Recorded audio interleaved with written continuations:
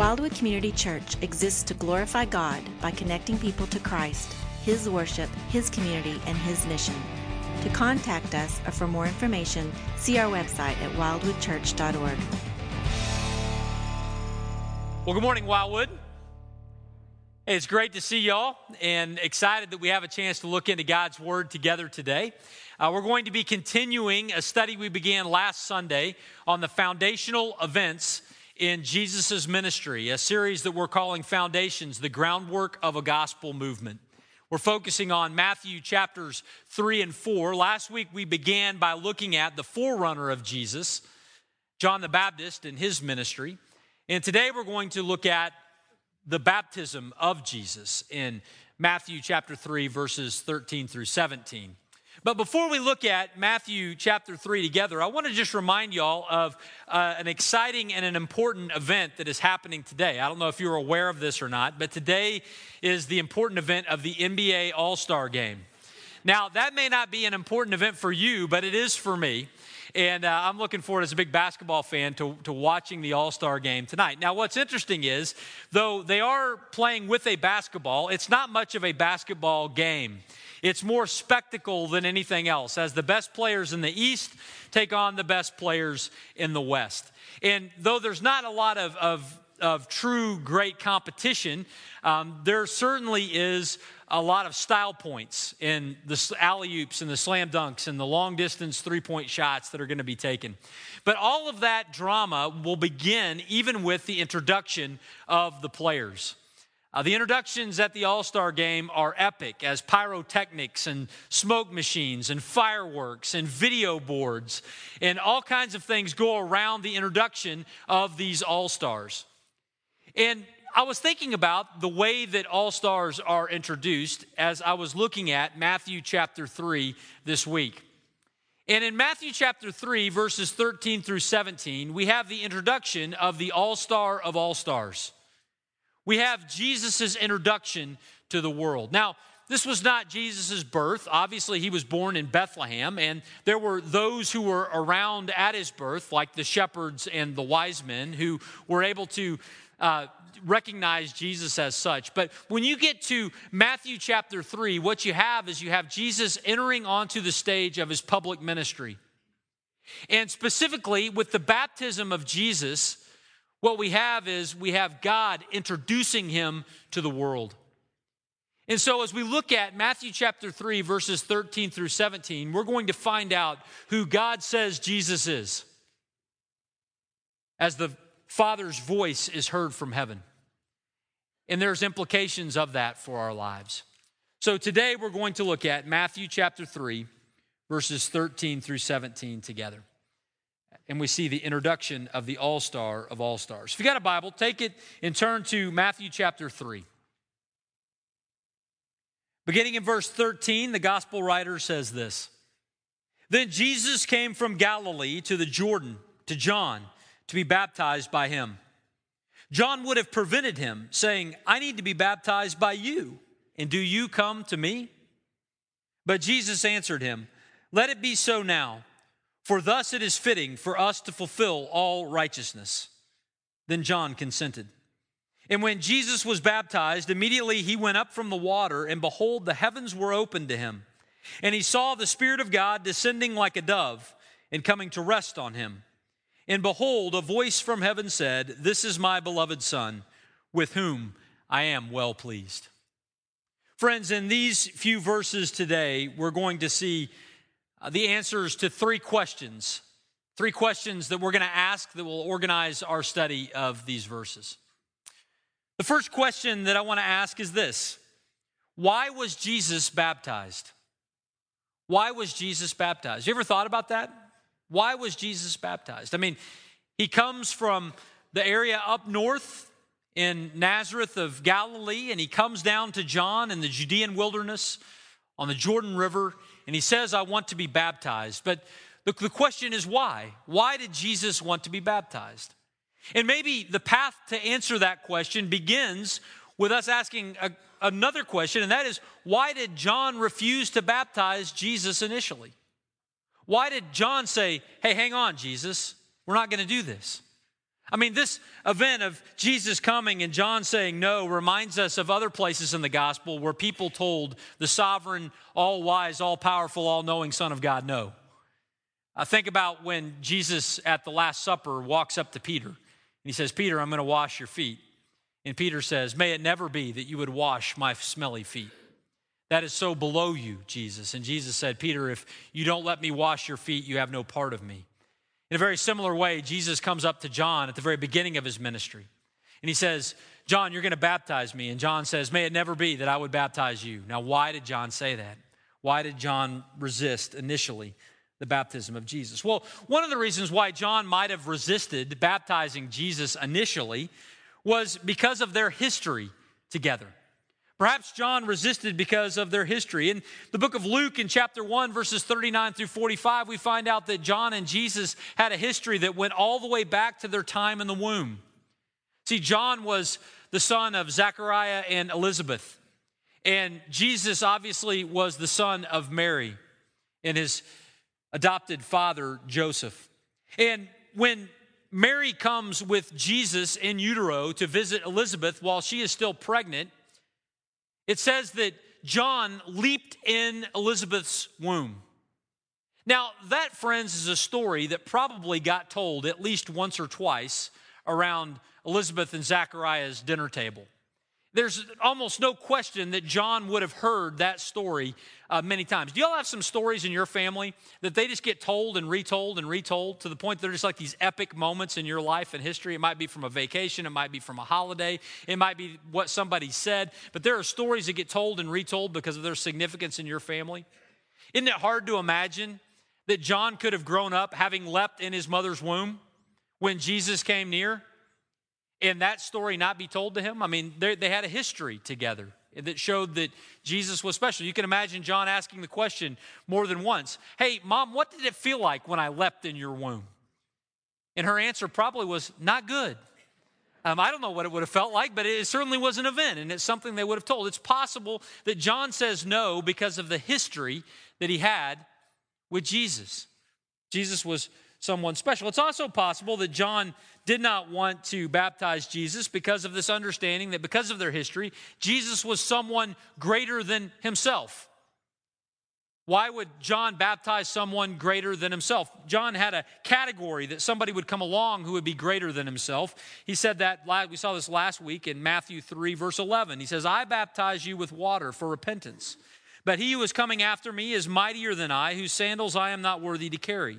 He will baptize you with the Holy Spirit and with fire. John had a category that someone greater was going to come along. And that seems to be what he says to Jesus in verse 14. It's like, who am I to baptize you? You're someone greater than myself. Why would I baptize you? It's possible because of his history. It's possible because of this acknowledgement that somebody was going to come along who was greater, that John says, no, I can't be a part of this.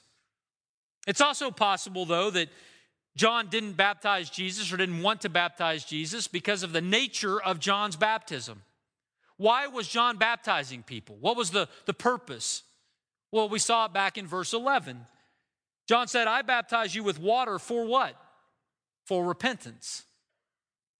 Now, how many sins had Jesus committed? 0. He was sinless. We don't know that John would have understood all of that in the moment, but he certainly would have known that Jesus was someone that exhibited the righteousness of God.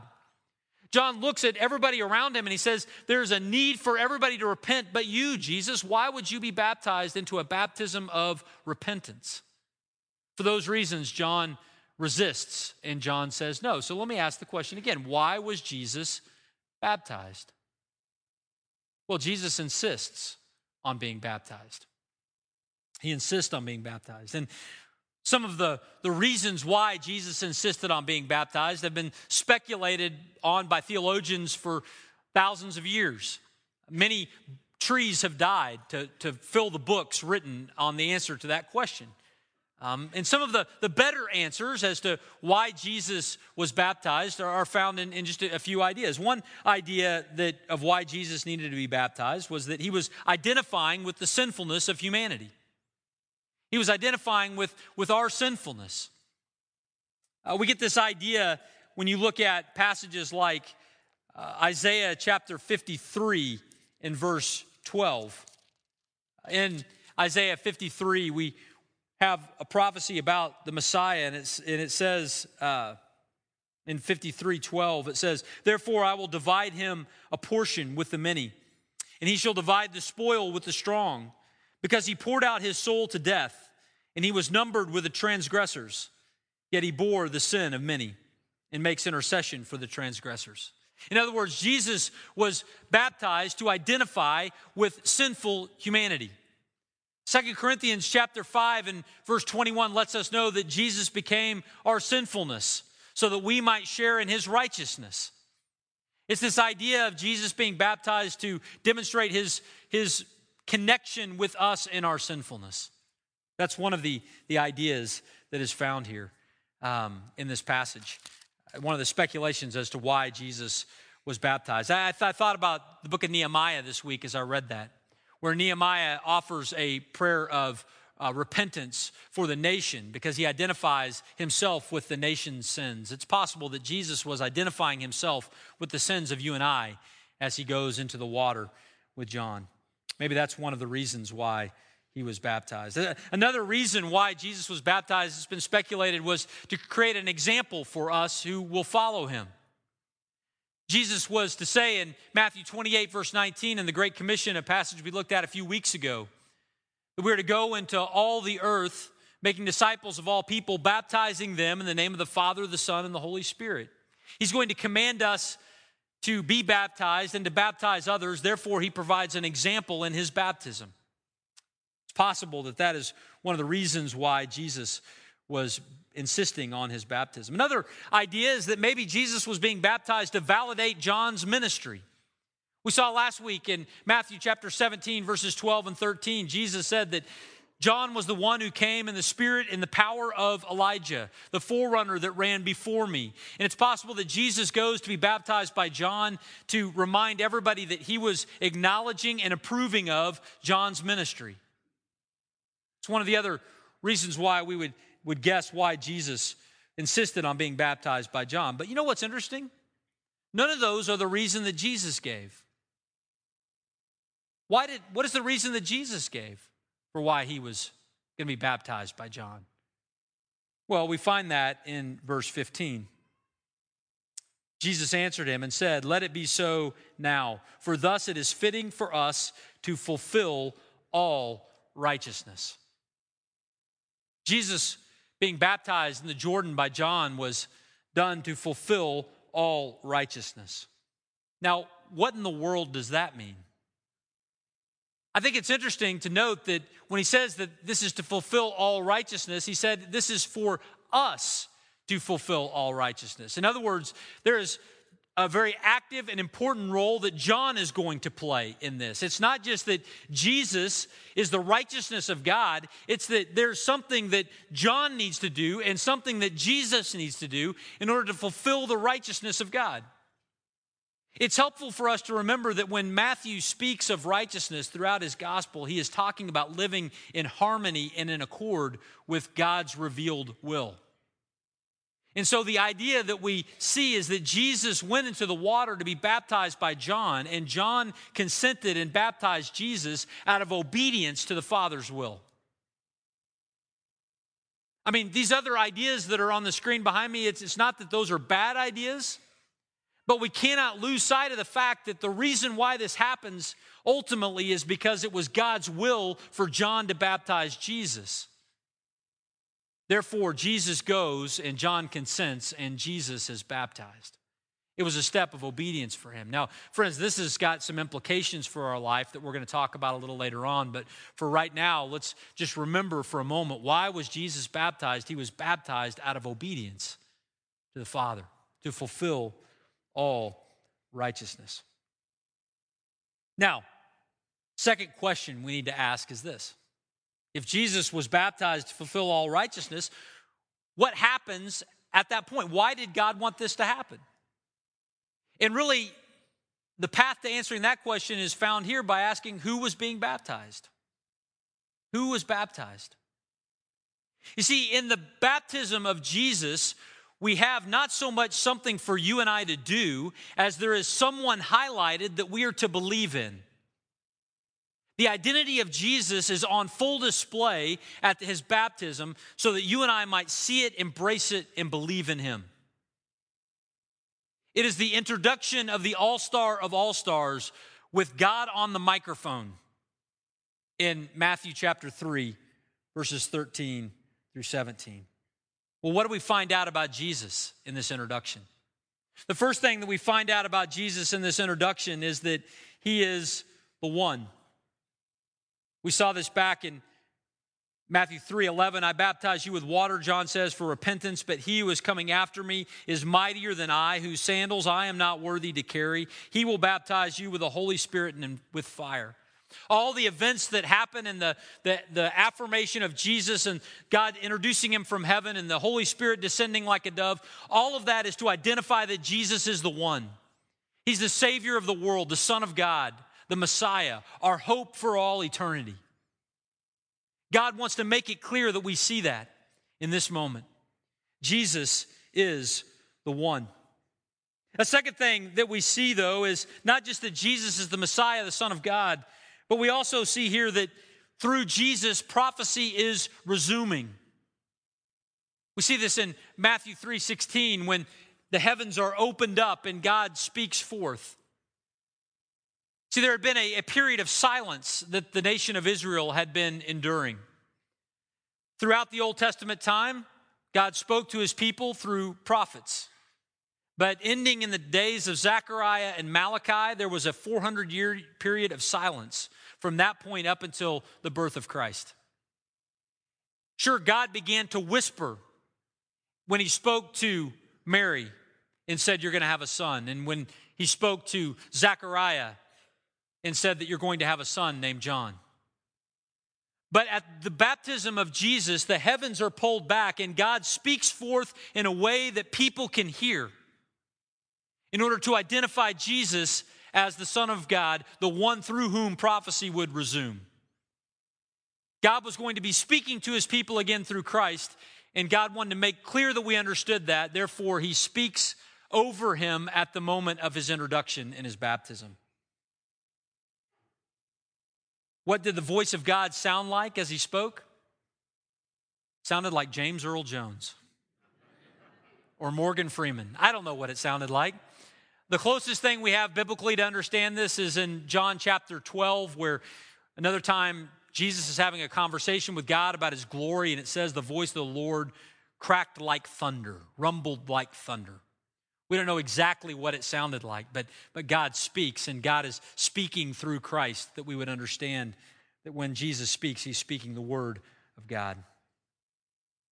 What else do we find out about Jesus? We find out that he is the one on whom the Spirit rests. The heavens open and the Spirit comes down in bodily form like a dove and rests upon him.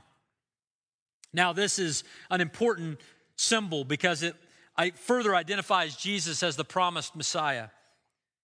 In Isaiah chapter 42, verse 1, we have a prophecy about the coming Messiah. It says, behold, my servant whom I uphold, my chosen, in whom my soul delights. I have put my Spirit upon him, and he will bring forth justice to the nations. The Spirit of God coming and resting on Christ further identifies Jesus as the Messiah, the Son of God. When the Spirit comes and rests there upon him. Now, what did the Spirit do as it rested upon him? Well, it does a couple of things. One is it demonstrates God's power. It demonstrates God's power. We see back in the book of Isaiah, in chapter 61 and verse 1, this conversation about what the Spirit of the Lord does when it shows up. It says, the Spirit of the Lord God is upon me because the Lord has anointed me to bring good news to the poor. He has sent me to bind up the brokenhearted, to proclaim liberty to the captives, and the opening of the prison to those who are bound. See, the Spirit of God showing up and resting on Christ is a reminder that God is at work through Jesus to accomplish the mission of the Messiah mentioned in the book of Isaiah, going in the power of the Lord. It is something also that is done as a reminder of the way that Jesus' ministry would play out. In Luke chapter 4 and other places, Jesus is said to go in the power of the Spirit and conduct his ministry. This creates a pattern for us as followers of Christ. How do we minister in Jesus' name? We do it as he did, in the power of the Spirit. The Spirit descending upon Jesus, of course, was not something that was new for Christ, but it was really done for our benefit. Seeing the Spirit coming and resting upon Christ reminded us of who Jesus was and his connection to the Father. It was a coronation of sorts by God the Father of the King of Kings, done for our benefit so that we would understand who he was. Not only do we see that the Spirit was resting on the Messiah, but also we see that Jesus is God himself. Look at what it says in verses 16 and 17. It says, when Jesus was baptized, immediately he went up from the water, and behold, the heavens were opened to him, and he saw the Spirit of God descending like a dove and coming to rest on him. And behold, a voice from heaven said, this is my beloved Son, with whom I am well pleased. Friends, this is one of the most clear pictures of our Trinitarian understanding of God. Because we have the heavens opening, and who is speaking from heaven? God the Father. We have the river Jordan with Jesus standing in there. Who is who? God the Son. And we have in bodily form the dove descending, God the Holy Spirit. And in this moment you see God the Father, the Son, and the Holy Spirit. It's an indication of the divinity of Christ as part of our triune God, 3 in 1. We see Jesus presented as God. Not only that, but we see him presented as the one with whom the Father is well pleased. The Father speaks over Jesus and says, this is my beloved Son, with whom I am well pleased. We saw hints of that in the Isaiah 42 passage as well. Friends, in this way, God speaks down and introduces Christ to the world. And he does that through his voice, thundering out over Christ, introducing him as the Son of God. And he does that through the Spirit descending like a dove. And all of those things are done, friends, for your benefit and for mine and for those who were present that day. For us to understand who was being introduced on the stage. There is someone for us to believe. He's highlighted in that way. We see this really when we look at the Gospel of John, chapter 1, verses 29 and following. John the Baptist describes what that event meant to him in his identification of Jesus when he says, the next day, John saw Jesus coming toward him, and he said, behold, the Lamb of God who takes away the sin of the world. This is he of whom I said, after me comes a man who ranks before me, because he was before me. I myself did not know him, but for this purpose I came baptizing with water, that he might be revealed to Israel. And John bore witness. I saw the Spirit descend from heaven like a dove, and it remained on him. I myself did not know him, but he who sent me to baptize with water said to me, he on whom you see the Spirit descend and remain, this is he who baptizes with the Holy Spirit. And I have seen and I have borne witness that this is the Son of God. The events of Matthew chapter 3 and the baptism of Jesus are intended to introduce Jesus to us. We need to remember who was baptized. Now, all of that said, I think it's appropriate for us to ask a third question. We asked, why was Jesus baptized? We asked, who was baptized? The third question, I think, is important for us to ask, and that is this: what are we to do? What do I do with this information? Well, the first thing I think we can do is we can believe in Jesus. We can believe in Jesus. Again, this is an introduction for us to see who he is, and there is an implicit call for us to believe in him, to embrace him for who he really is. Now, I want to talk about why that matters in just a moment, but let me just set the scripture aside for a minute and use a picture in this passage to help us drive this point home a little bit.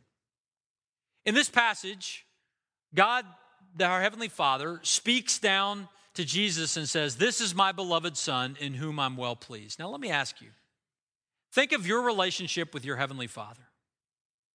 How many of you would love to have, your earthly father, excuse me. How many of you would love to have your earthly father say to you, "That is my child in whom I am well pleased"? How many of you would love to hear that? My guess is all of us would love to hear that. Now, when I say it, there are some of you that angers because you never heard that from your father. And it brings about this frustration. You've spent a lifetime trying to fill that void. But wouldn't it be amazing to hear a heartfelt saying from your earthly father, "You are my child in whom I'm well pleased"? Others of you, it's painful because your earthly father is not here anymore. They've passed on. You would love to hear that just one more time from them. They're well pleased in you. Wouldn't you love to hear that? For others of you, you had a great relationship with your father at different points in life, even continuing to this day. But even for us, we would love to hear it again. I've told this story several times, but I'll share it again here. There was a point in high school where I was playing high school basketball, and our team was really good. Not because of me, but because I was born at the right time in that city. But as we were playing along in our senior year, I was a captain on that team, and I was having a really rough time shooting the ball. As a matter of fact, I had a game in a Christmas tournament where I went something like 0 for 6 from three-point land. Now, that didn't feel good. Now, it felt even worse when I was walking out of the gym that night, and in front of me I was in front of this group of men behind me, grown men, and they were having a conversation, not knowing that I was there in front of them, and they said, "What's the matter with Robinson?" And I remember hearing that, and it just crushed me. I don't know why it crushed me so much, but as an 18-year-old kid, it just bothered me. And I went home going, "Yeah, what is the matter with me?" And I went to bed that night, and I wake up the next morning, and my dad wakes me up 7:30 in the morning, and he says, "Hey, let's go grab some breakfast." And we go out to breakfast where all good fathers and sons go. We went to Grandy's, and we sat down at breakfast, and he just looked across the table at me, and he says, "I just want you to know that I'm proud of you. I'm just proud of you.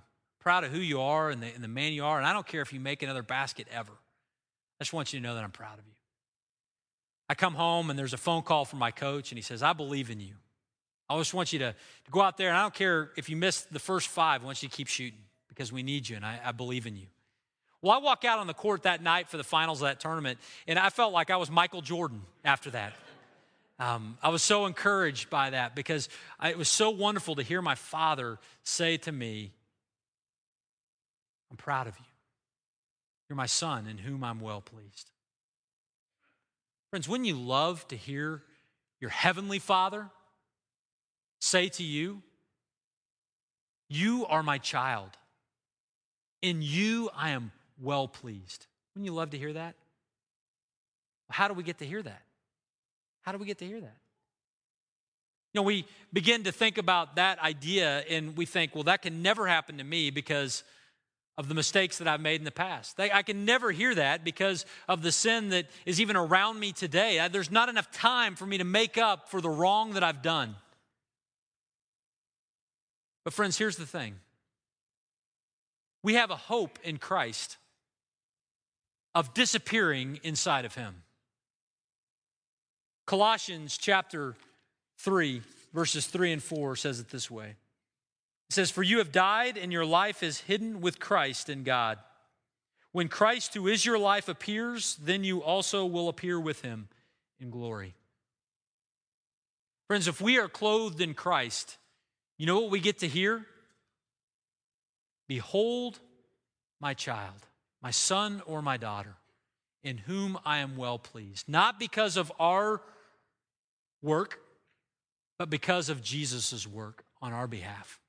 We get to be hidden in him and thus accepted by God. Why do we need to believe in Christ? Because it's our hope for eternity. The first thing that we need to do is to believe in him. But the second thing that I think we need to draw from this passage as a response for us is that we are to be obedient in baptism. We are to be obedient in baptism. Remember, Jesus stepped out in baptism as a step of obedience to the Father's will. And when we think of baptism for us, it is a step of obedience as well. Baptism is not something that brings salvation upon a person, but it is something that follows the salvation that God has given, but it's a step of obedience by a follower of Christ. We see this pattern laid out for us in the book of Acts in chapter 2, verse 41, in chapter 8, verse 12, in chapter 10, verses 47 and 48, and other places where we see this pattern of people believing in Christ for their salvation, and then they are baptized. Belief, and then they are baptized.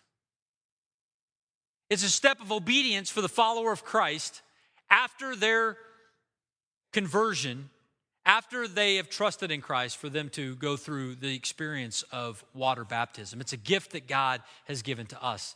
And that gift is one that pictures our full identification with Christ, his death, his burial, and his resurrection.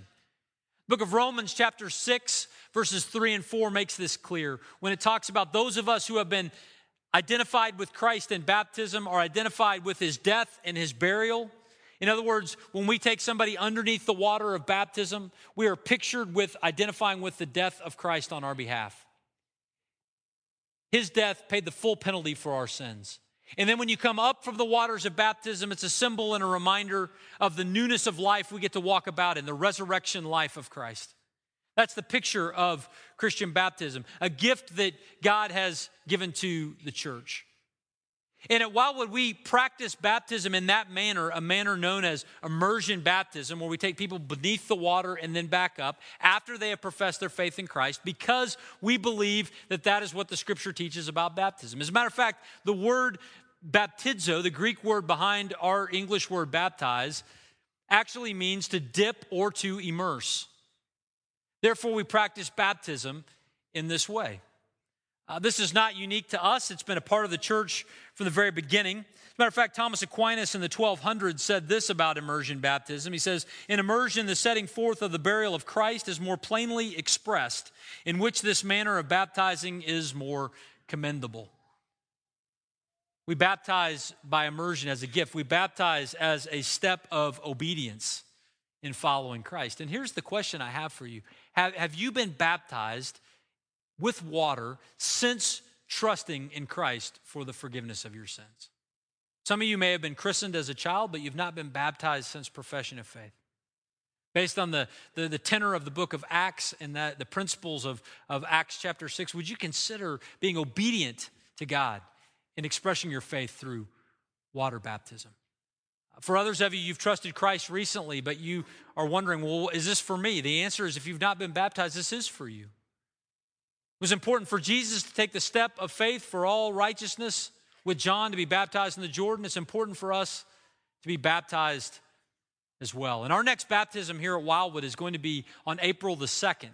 We've got a baptism class coming up in just a couple of weeks on March the 5th, where you can find out more about baptism and our path to be baptized in that April service.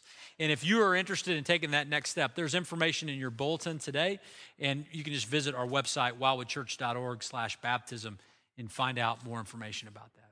But we have the privilege, friends, of knowing who Christ is, believing in him, and then being obedient to him through water baptism. Friends, let's pray. Father, we thank you for the opportunity to worship today. We thank you for the power of your word that directs us to know who you are. Thank you that you introduced Jesus. He didn't live incognito, Father, but you went out of your way to make sure that we knew who he was, and you preserved your word so that we, 2,000 years later, could see who he is.